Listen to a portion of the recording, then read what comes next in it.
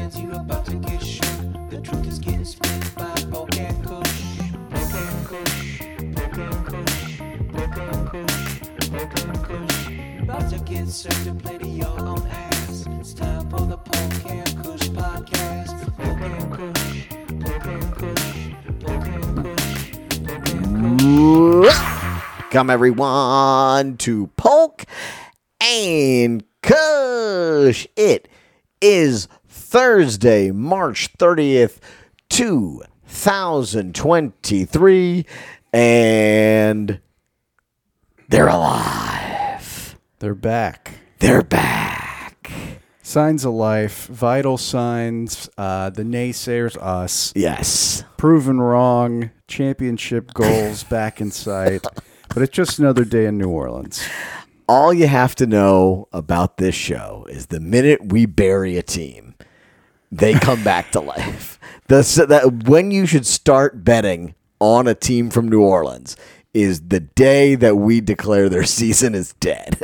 Yeah, I canceled the Bally's. They what's nice about Bally's is when you cancel, they charge you 5 times. They really? That would have been great. Well, they're like going completely bankrupt. Yeah, they're like, we'll see if we can get a little out of this guy. They're doing stories now like city by city of like which teams they've decided to pay for baseball this year. Like, oh, they're going to pay for the Padres, but not the Pirates. It's like, so they're just not going to have games broadcast. This is what happens when you entrust the only way to see an NBA team to a gym. Yeah. A gym that I haven't seen a Bally's since the 90s. Yeah, I think it's the casino, right? Bally's Casino, is that still a thing that exists? I have no idea. They're the Hard Rock Cafe. It's the same lettering as the gym, though, wasn't it? Wasn't it red with the script also? Maybe. Yeah. I think we just need to go ahead and sell the Pelicans TV rights to Planet Hollywood. What's the difference? To put it on WIS, let Errol Laborde call the games with Peggy Scott. As they're just commenting on where the players' great-grandparents were from. That would be so much fun. We can get Rick Steves on there for the Euro League. I think they're the highest bidder in the city at this point. Things are weird in New Orleans right now. We're in a post-recall time.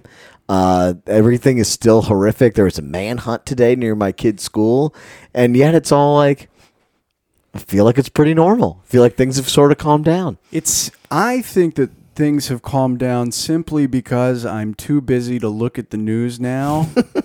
I'm too exhausted, so all the crime stopped. The second I stopped reading about it, everything got a lot better. It is the ultimate way to feel good about New Orleans is to just live in it and not know anything that's going on. That's why it's such a great place when you're in your 20s. 20-year-olds don't read the news. No. They go to Fat Harry's and they have Irish car bombs.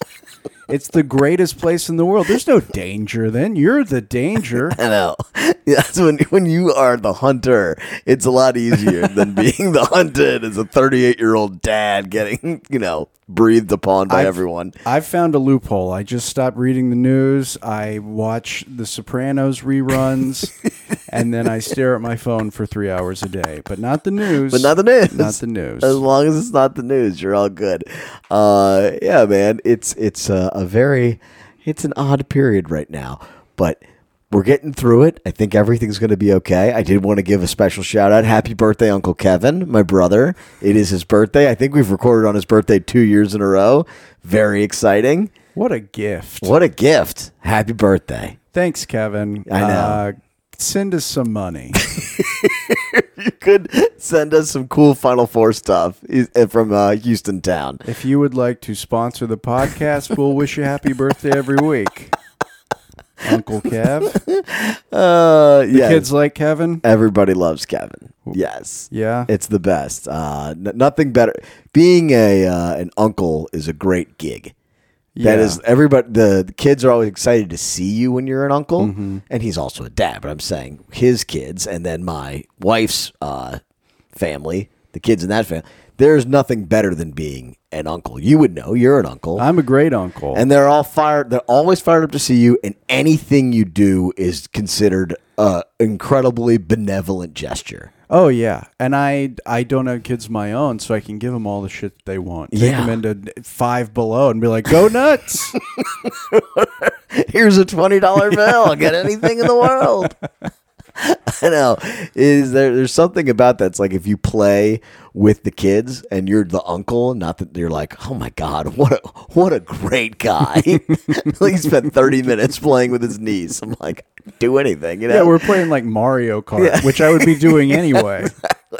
It's like I'm in a field with a kid. It's pretty easy. I don't know. It's not.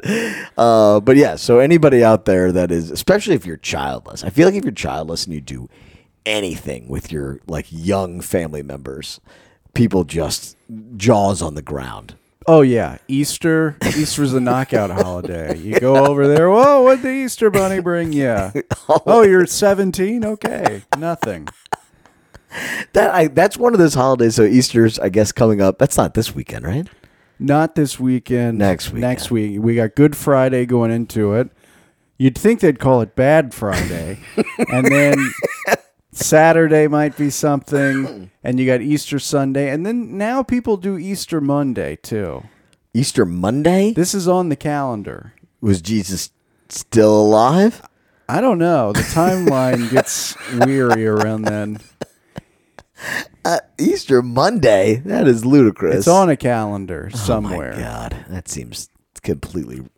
That's just trying to get extra vacation days. Don't ask me. We were an Easter household, but we were bunnies and rabbits. Sure. We were not the Lord. Yeah. Whenever anyone's like, "How Jewish are you?"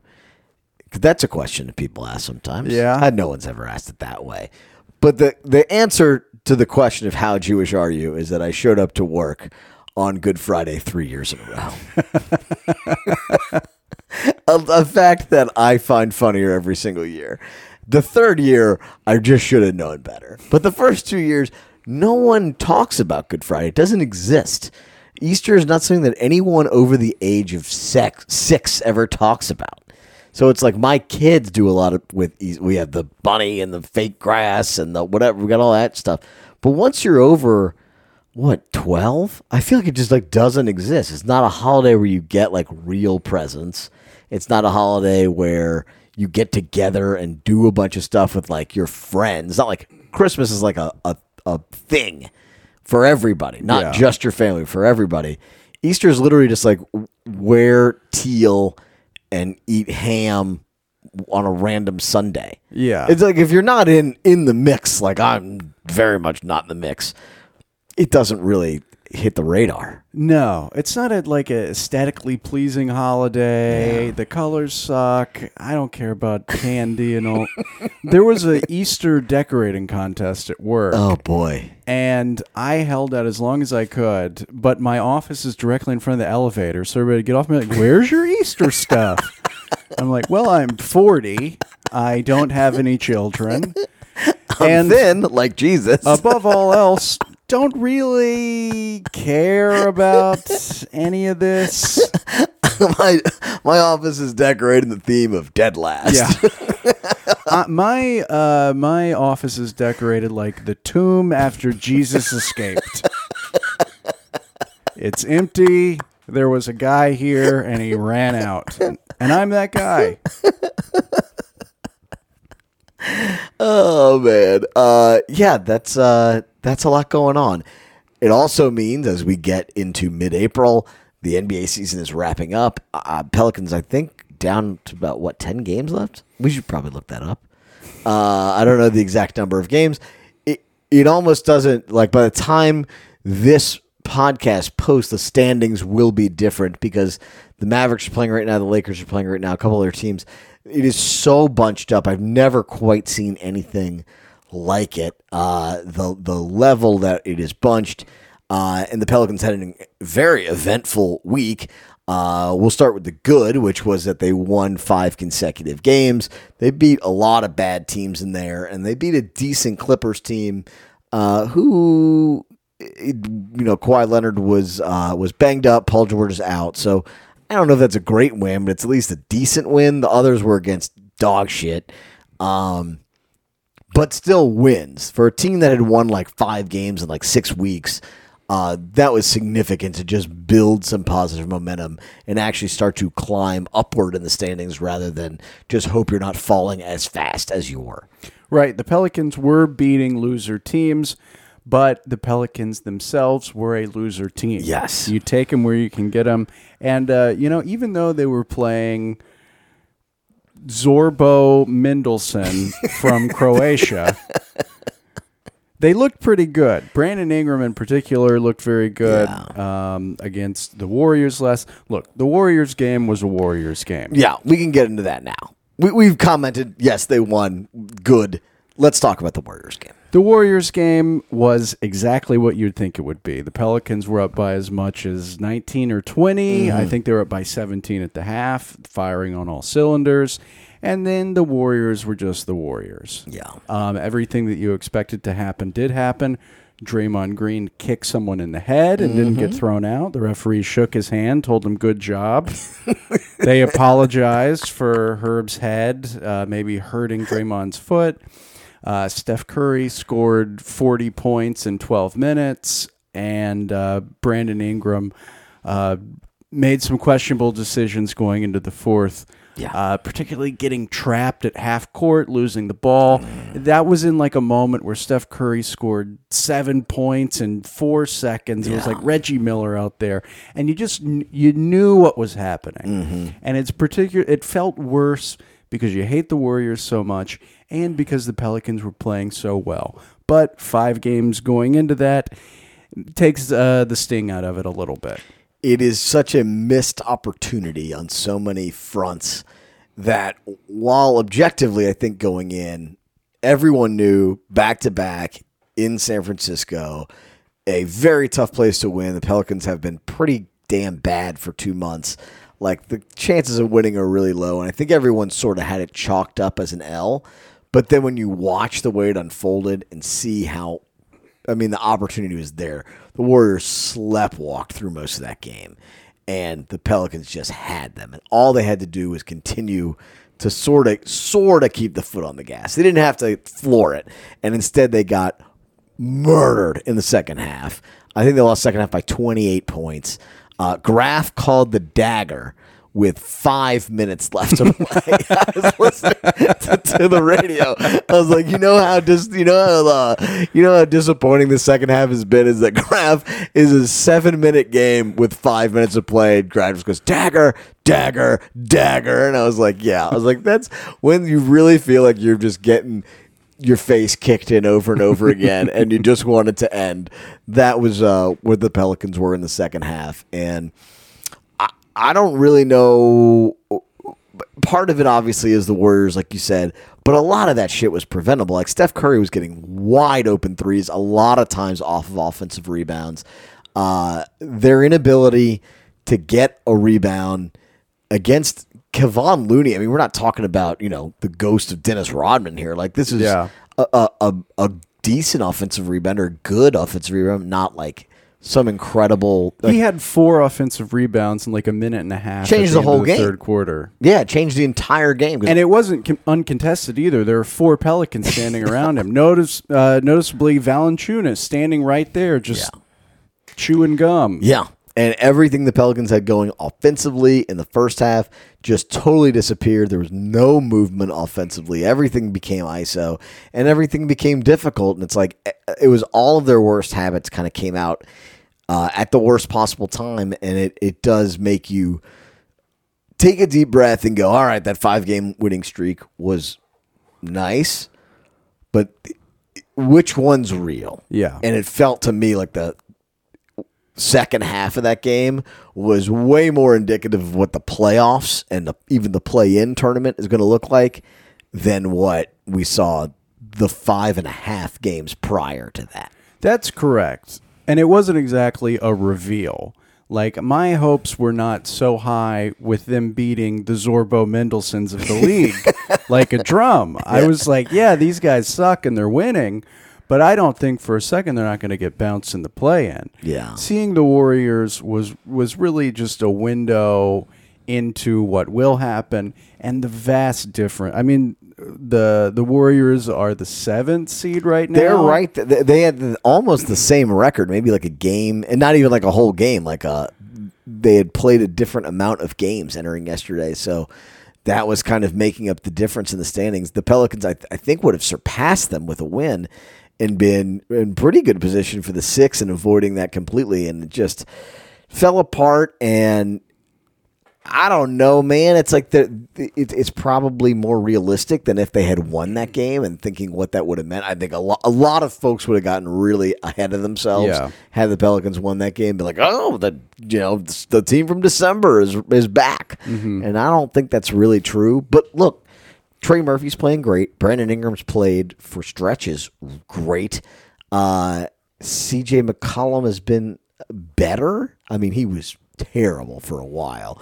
He's been playing. He played better, but when push comes to shove, you do not have an identity on offense that you can rely on against a good team, and it just felt like the moment the Warriors wanted that game, it was over. Well, the weapons that are not Brandon Ingram, Valanciunas and CJ, are not stepping up when it matters. CJ McCollum collapses whenever it matters. Yeah. He was playing very erratically, very wild against the Warriors. He has been so up and down this season, and I don't know if it's just because he has a different role than he did on Portland. So we're kind of seeing some of the flaws and inconsistencies in his game, but he's just not really living up to kind of how excited everybody was when he came to the team last season at the exact right time. And Valanciunas is plain and simple. He's a liability. Yeah. He's a big goon that can score 20 and grab 20 rebounds against Minnesota. Yeah. He collapses when he is up against somebody good, whenever it's Anthony Davis, whenever it's DeAndre Ayton. I mean, he barely played in the playoffs against Phoenix because he is so slow. Yeah. He's so unathletic. He can't do anything out there except be a giant goon. And it worked early against Golden State when they went small. You could give it to Draymond Green was at center. Mm-hmm. So it was like, yeah, Valanciunas is 6 inches and 50 pounds bigger than him, and he can beat him up in the post. But you can't do that the whole game because eventually the other team adjusts. Not only did they play Looney more, then they also had an ability to just not allow him to get moving toward the basket, and they cut him off. And then he's not just bad, he's worthless.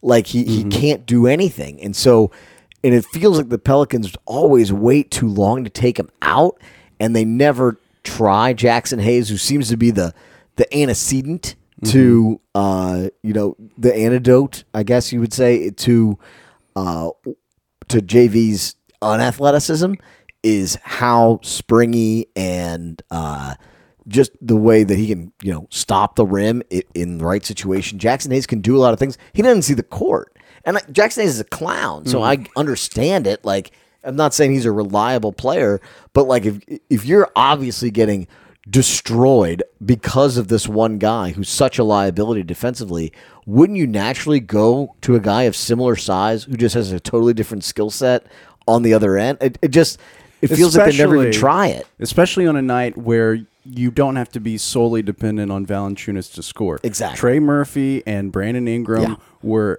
getting the right shots last night. So you did not have to worry about Valanciunas being there for cleanup because he wasn't cleaning up shit. Looney was having a field day with him. Yeah, and that, I think, was the most frustrating sequence of the game for the Pelicans, even more so than just Curry drilling threes. You're like, look, the greatest shooter in NBA history is drilling good looks against us. Like, of course that's happening.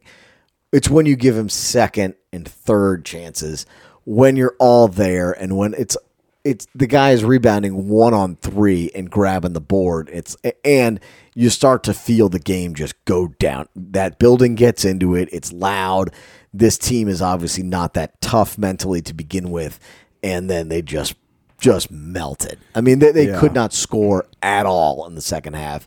It felt like every possession for the Warriors resulted in a wide-open three or an offensive rebound for a wide-open three, and every single possession for the Pelicans was some random contested two while Trey Murphy is standing by himself in the corner, and just it just nothing felt right about it. And they had fought so well and really stayed within themselves in the first half, even as Draymond is trying. I mean, you can see Draymond is trying to piss off his own team and piss off the Pelicans, like to get something jump-started. He could feel the lack of energy that was going on in that game for his team.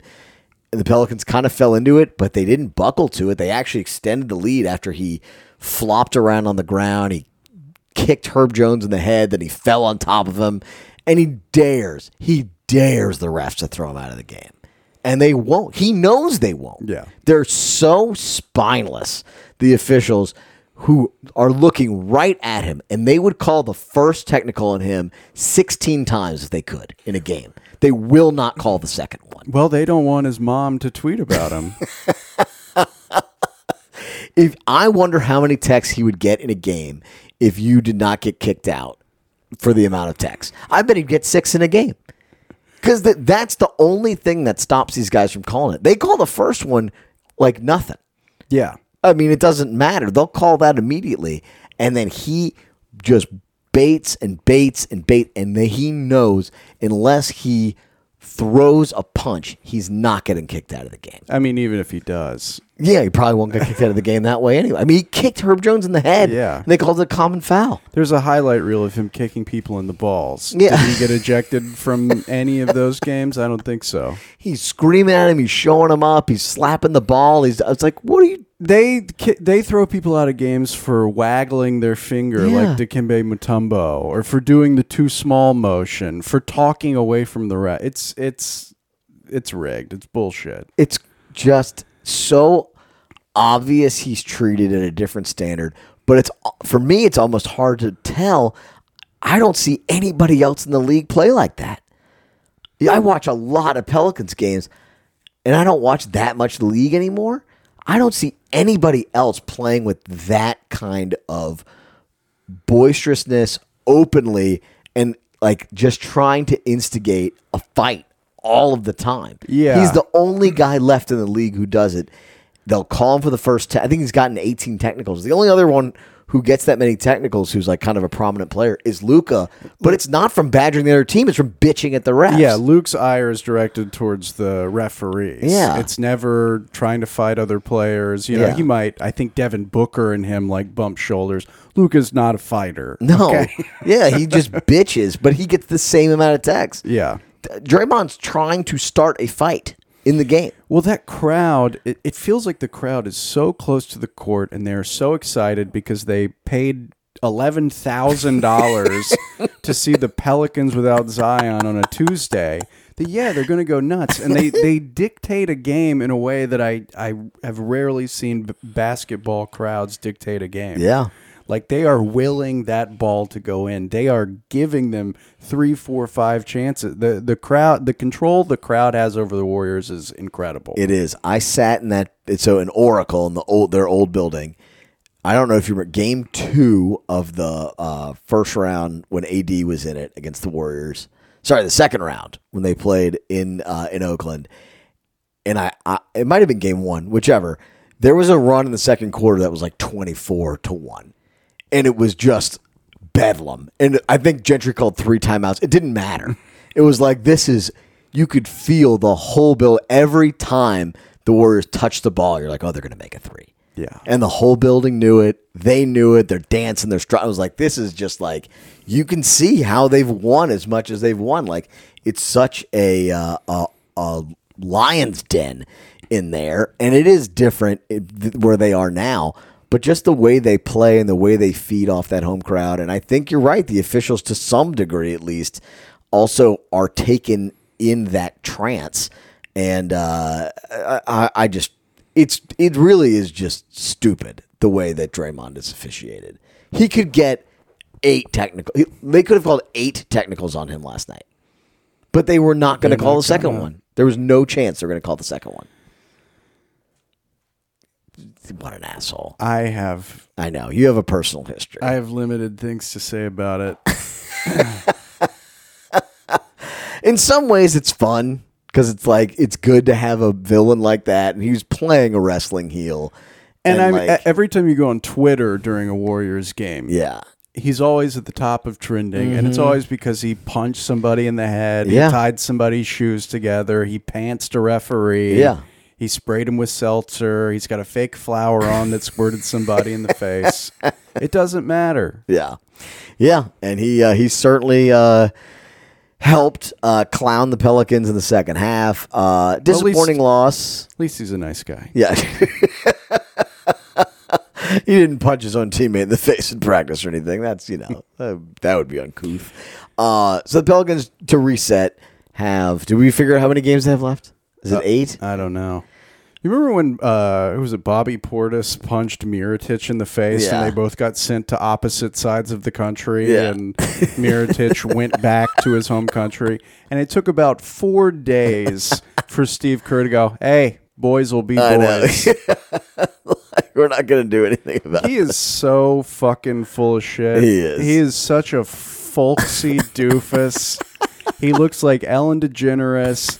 And he says all of this therapy language to justify whatever bullshit he's trying to sell you. Yeah. He is as full of shit as they come. He just got real lucky. Yeah, well, I think he's a good coach, but he also has the 2 best shooters in basketball, maybe basketball history, at a time where the three-pointer is like 80% of the game. So it's worked out for everyone.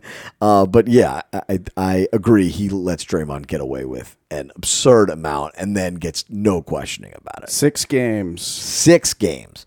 How many of those are at home? 2, 3? 4. 4. Okay. So the Pelicans go to Denver as you're listening to this, I They're believe. at Denver right now. Yes. Probably losing. Probably losing as you're listening Then to you this. got Clippers, Although Kings. Jokic is questionable, so that Okay. would make things easier. Clippers, Kings, Grizzlies, Knicks, ending the season in Minnesota at Timberwolves. Yeah, I mean, it's hard to say what the motivation level is for any of those teams. Like the Grizzlies might be locked into their spot. The Knicks might be locked into their spot. Minnesota probably will be playing for something on that last game, whether, playing jockeying. But either way, there's not a lot of total pushovers in that group, if any. And it's going to be a war. This team's going to have to actually beat a team with a pulse that has a coach and that they listen to. It's not going to be another Portland. It's not going to be another Houston. Like it is going to be hard games to win. But I do think I have a little bit more faith in them now than I did this time a week and a half ago, where they hadn't won in forever. I think they're capable of against most teams on most nights. I just have a hard time placing a whole lot of faith in that over a prolonged stretch of time. It was hopefully not just a chance for the fans to get their confidence back, but also for the team. They looked like a completely different team while they were playing DeVry University players. And that's good. This is a good team. They're capable of beating almost any team in the NBA. They just need to be consistent, and Willie Green needs to make some smarter decisions.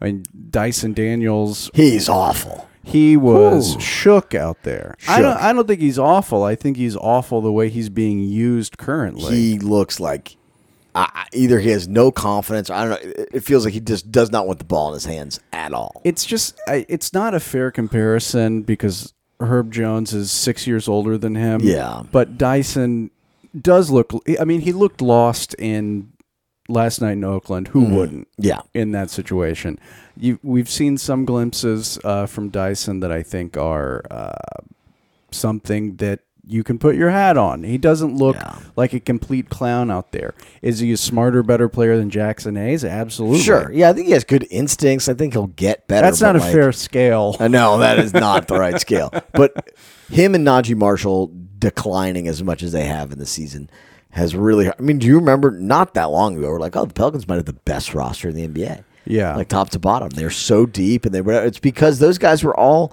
coming in on the second unit and making huge contributions and helping win games.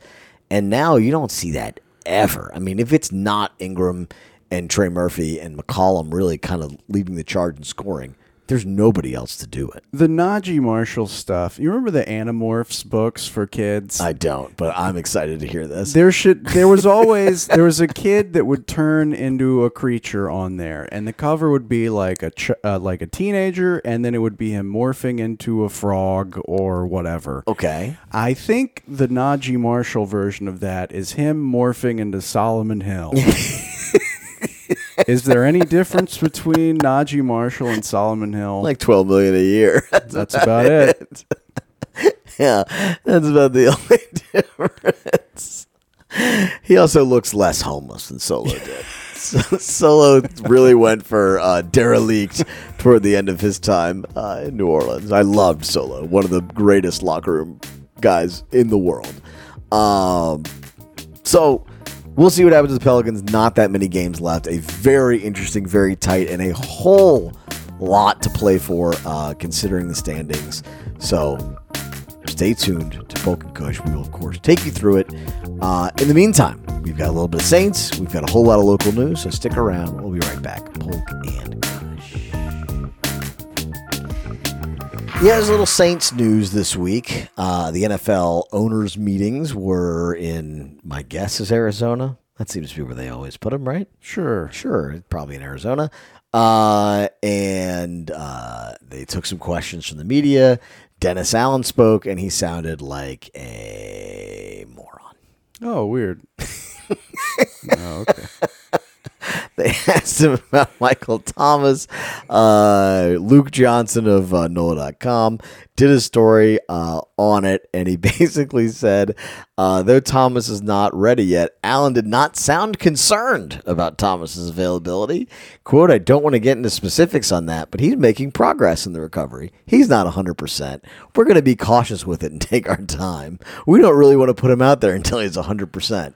He hasn't been 100% in 3 years. I feel like they have taken their time and been cautious. How much more time do you need? I don't remember what Michael Thomas looks like. Even if you're saying he was back to 100%, he got hurt in the first game of the season. That was like 6-8 months ago. Sean Payton cursed Michael Thomas trying to run up the score on Tom Brady. Yep. Tom Brady has some pact with God or the devil, and this is the curse that will remain with Michael Thomas until he is moved to, I guess, the Raiders. I'm sure we'll trade him to the Raiders to get the towel boy for the Raiders. But we don't need Michael Thomas because the Saints just signed former Raider Brian Edwards at wide receiver. Sounds good. I'm sure he's going to be a perfect fit. Here's why. Maybe we could have gotten a coach from a good team, so then we could get all the players from the good team to come here, instead of getting a coach from a bad team and then getting all of their bad players to come here. I'm no analyst. It is remarkable, the Michael Thomas, that they brought him back. I can't believe they brought him back, number one. And he's not healthy. Of course. And Dennis Allen doesn't want to share. Why wouldn't you share the information? Do you think the Falcons are writing down ankle 2 weeks? We got him now. Just say he's 100%. We're never going to believe Just say you. he's 100% and he doesn't feel like playing right now, and you're going to respect that. Allen went on to, this is from the story, Allen went on to say he expects Thomas to be fully healthy and ready to go. He also expects to win the lottery and never have to coach again. Quote, when that time is, I don't want to get into those speculations, Allen said, but we feel good about where he's at. Yeah, we feel great about it. We think it's going to go good. He hasn't played in 3 years, but other than that, I think he's going to be awesome. Everything's looking fantastic. He only got hurt 6.5 months ago. This is going to be a beautiful thing. He doesn't want to speculate on Michael Thomas, but he does want to speculate on Brian Edwards so we can feel comfortable with where the coach's head is at. You said he was wearing his name tag in the coach's photo. Yeah, so they do every year with all the coaches get together for the world's most awkward photo, you know, where like they're all together. And D'Amico Ryans looks like, you know, just the coolest guy on planet Earth, and basically he looks like Michael B. Jordan compared to all these dudes. And there's Dennis Allen sitting like 2 seats away from Sean Payton. Sean Payton, who's man spreading out like 2 full seats. He's got just dong hanging. Sean Payton is just like, I'm back, baby. Andy Reid and Bill Belichick wearing shorts, which was epic. That's great. Of course they are. Yeah, Andy Reid always wears like a Hawaiian shirt. And Dennis Allen is wearing his credential because no one believes he's an NFL head coach. He walks around like, can I have some more towels, sir? He's like, no, this is me. Look at the picture. Dennis Allen. I'm a head football coach. That's right. Those people in New Orleans pay me to be their football coach. There's got to be an asterisk next to head coach on that. Because he really does have just the look of the assistant manager at the night desk. Oh, yeah. Yeah. He looks like the dad that ran on the field at the softball game. It's just such a great. Has there been a less commanding presence in football? It's just so like he just has every substitute teacher vibe imaginable, especially when he's right there next to Sean Payton, who just always just has the ultimate swagger of a man who steals Vicodin with impunity. And there's Dennis Allen, who looks like he has to go lock up the towel shed because the kids are at it again. Dennis Allen looks like he would write a letter on behalf of the HOA. Hey, you can't have a American flag out until Labor Day. No decorative mailboxes. You got to take down the mailbox shaped like a bass fish. You really have to admire that he's still doing it. Really, for a little while. Really incredible. He's back. Honest to God, after watching last season, it is the Saints had the worst offense I've ever seen in my life. That wasn't run by people named Billy Joe, and he's back. And they're just like, yeah, we're staying the course. I mean, if they fail this year, it's going to be real bad. They put a lot of money into this offense. They did, and we'll see. But all of the stories that said we get to see Derek Carr reunited with Dennis Allen, it's like, yeah, but for 5 weeks. Yeah. This isn't the reunion you think it's going to be. I think he got fired the last time. Yeah, I'm hoping that if things go bad, he will not be around long. But I have no faith in them to really fire him until the end of the season. If we're gonna I'm wrong. If we're gonna copy what the Raiders do, can we get a stadium that is functional and looks like a spaceship? That'd be cool. I'd be fine with that. Yeah, that's pretty sweet. I mean, we'll see. I'm not, obviously, this podcast is about as down on the Saints as anybody ever, but I actually think they're going to win the division. Yeah. They should win the division. There was a grading. Did you see that from Football Outsiders, where it was like, how did your team stack up or whatever in the NFC South? And it was like long-term vision. The Saints got like a C-, and the Panthers have an A+. I'm like, well, that's a great long-term vision, but they still stink. Like, they're still a bad team now, you know?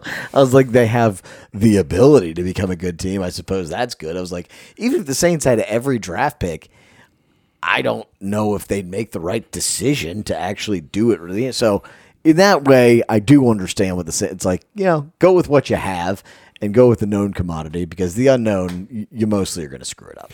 And an X factor this season is going to be Marcus Davenport with a chip on his shoulder up in Minnesota.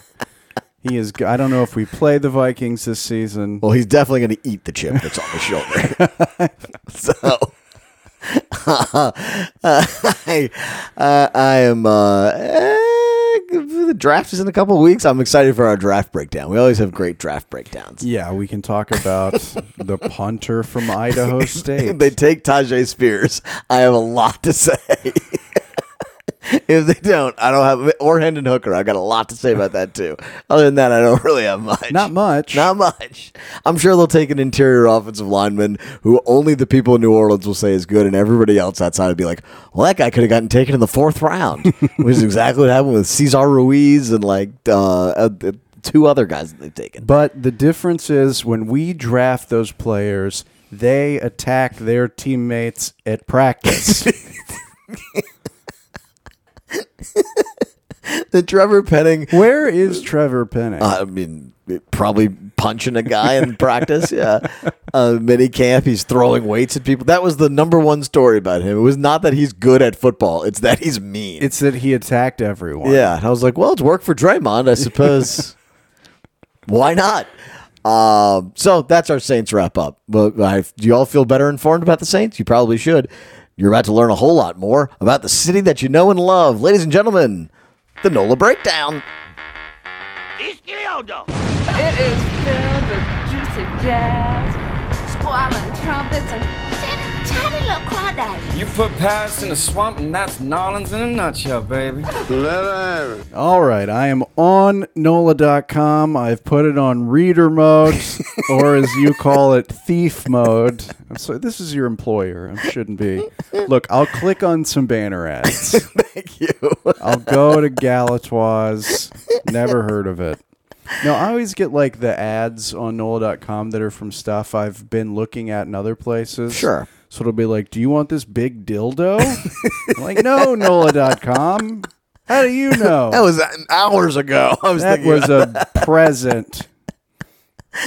The New Orleans City Council has approved a tax incentive for the 504 Golf Driving Range and Entertainment Complex on Howard Avenue, aimed at helping its new owners recoup construction costs of the long-delayed project. We have to pay people. Long-delayed construction project for this. Is this the Topgolf thing again? It's the fake Topgolf. Okay.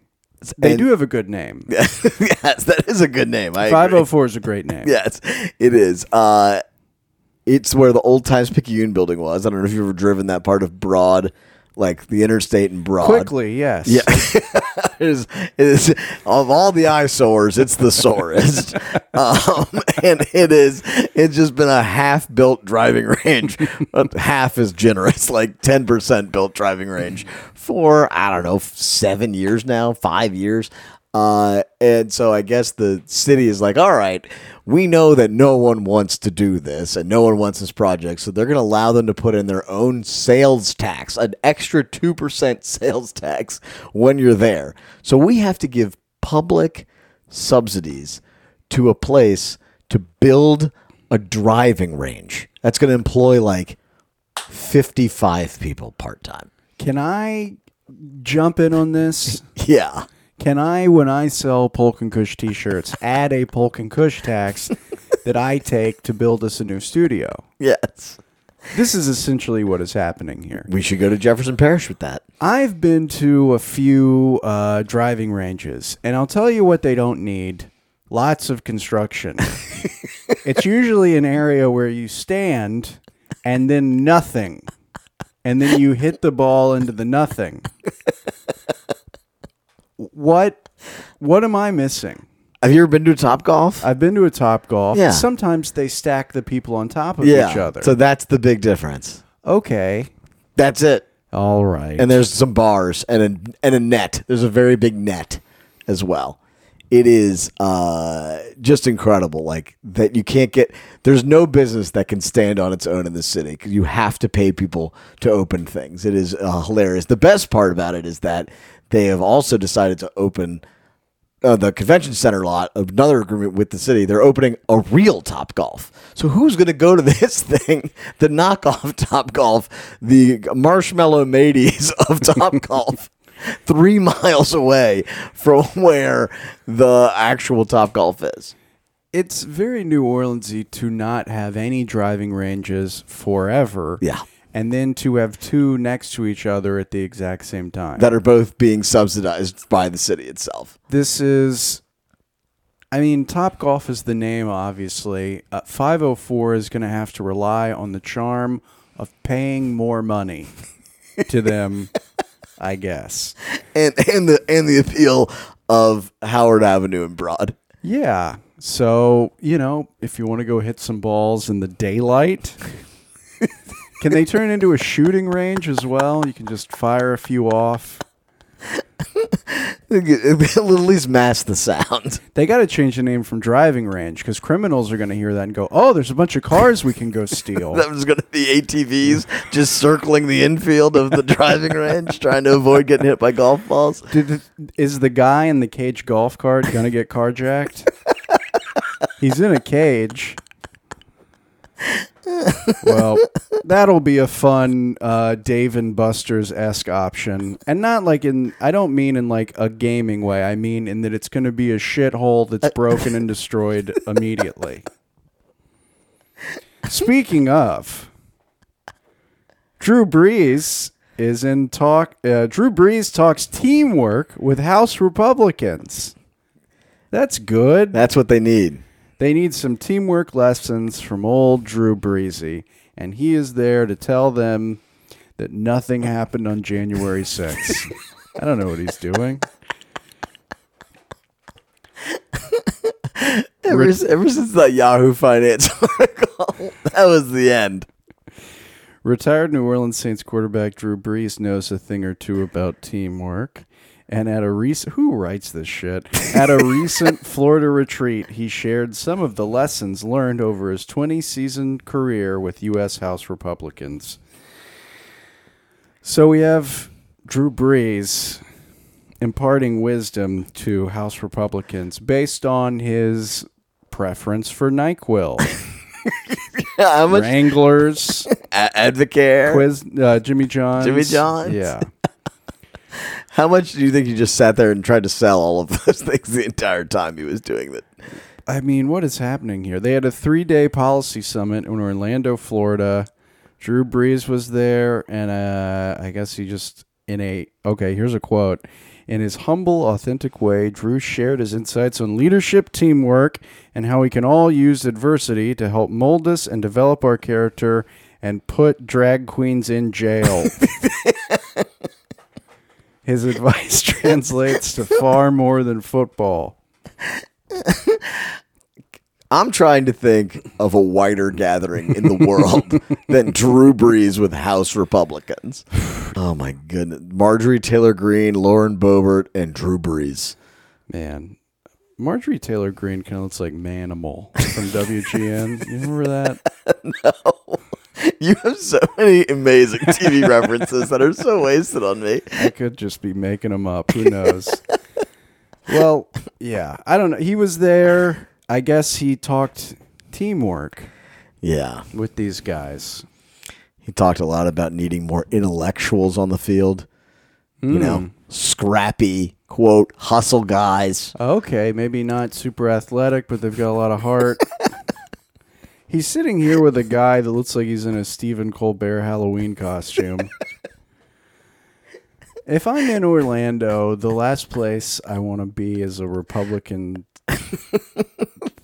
House summit. If I'm in federal prison, the last place I want to be is at a Republican House summit gathering. Now, what they don't mention is that Drew was really there because Jimmy John's was doing the catering.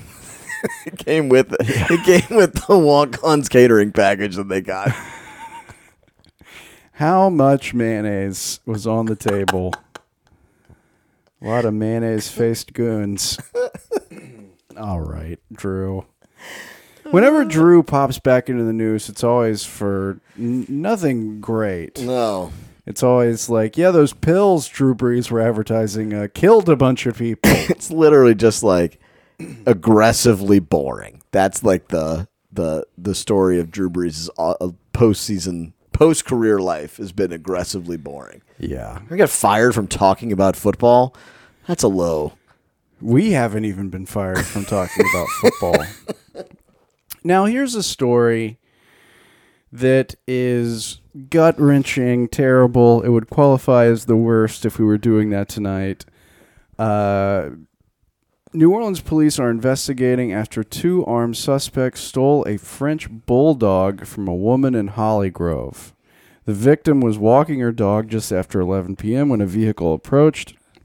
2 armed suspects demanded the woman's dog, and she complied. The thieves fled with the dog. Come on. Dog thieves. I have a French bulldog, Yeah. as you'd expect, because of the way I look. They're not that great. I wouldn't steal one at gunpoint. I would just go for money. Are they an expensive dog? Yeah, I guess so. I mean, my dog's like 12 years old, so I don't know what the inflation is on a French bulldog. But mine has cost me way more than the initial asking price. I wonder how much they'll have to bring this dog to the vet. My dog has to go to the vet like quarterly. This says that French bulldogs are the most popular dog breed in the United States, according to the American Kennel Club. It's some basic white girl shit now. But the small dogs can cost several $1,000s. Now, I'm sure these were probably teenagers, maybe even preteens that were stealing this dog. I don't know how up they are on the info regarding dog prices, illegal dog markets, and stuff like that. So there are two possibilities I would like to present here. One, this could be like when Elaine kidnapped the dog that wouldn't stop barking on Seinfeld. It's a slicer, yeah. Maybe this is a dog. No, that was that was a different episode. This was a dog that would not stop barking. So maybe they stole the dog. Maybe that's a scenario. You think they're dog hitmen? The dog may be fine. I hope to God that the dog is fine. I'm just saying that maybe these could have been neighbors, and the dog was annoying. Got it. It could be a hit that way. It's an aggressive way to go about it. Or playing in movie theaters right now, John Wick 4. Viral marketing campaign. This is a horror. I hope this lady gets her dog back. Oh my God, what an absolute nightmare. The last thing you're worried about when walking your dog is someone stealing the dog. Yeah. It's not like, I don't carry cash when I walk around. It's like, well, when I walk the dog, I have to have the dog. You're gonna have to put like those Falcon vests on the dog on all dogs now. We did have to put it on one of those Apple chips, so that we could track the dog wherever it goes. And because the dog runs away, nobody's stolen it yet. Every time the dog has run away, somebody's giving it back to us. Maybe the next time after reading this, they won't be so fast to give it back. We'll have to pay a ransom. If you have seen a French bulldog with mischievous teenagers, please contact Polk and Kush, and we will help this dog find its way home. In all seriousness, that is the worst thing. Horrible. It's one of the worst things you can do. Absolutely I horrible. would absolutely become John Wick if that happened to me and my dogs. No joke about it. This has been Polk and Kush, everybody. It's a podcast. You know the drill. Like, rate, subscribe, tell your friends. We're going to have merch coming out soon. Maybe some events. You'll see. We'll see you next time. Scott Kushner, Andrew Polk. Polk and Kush on Twitter. polkandkush@gmail.com. Holla. See ya.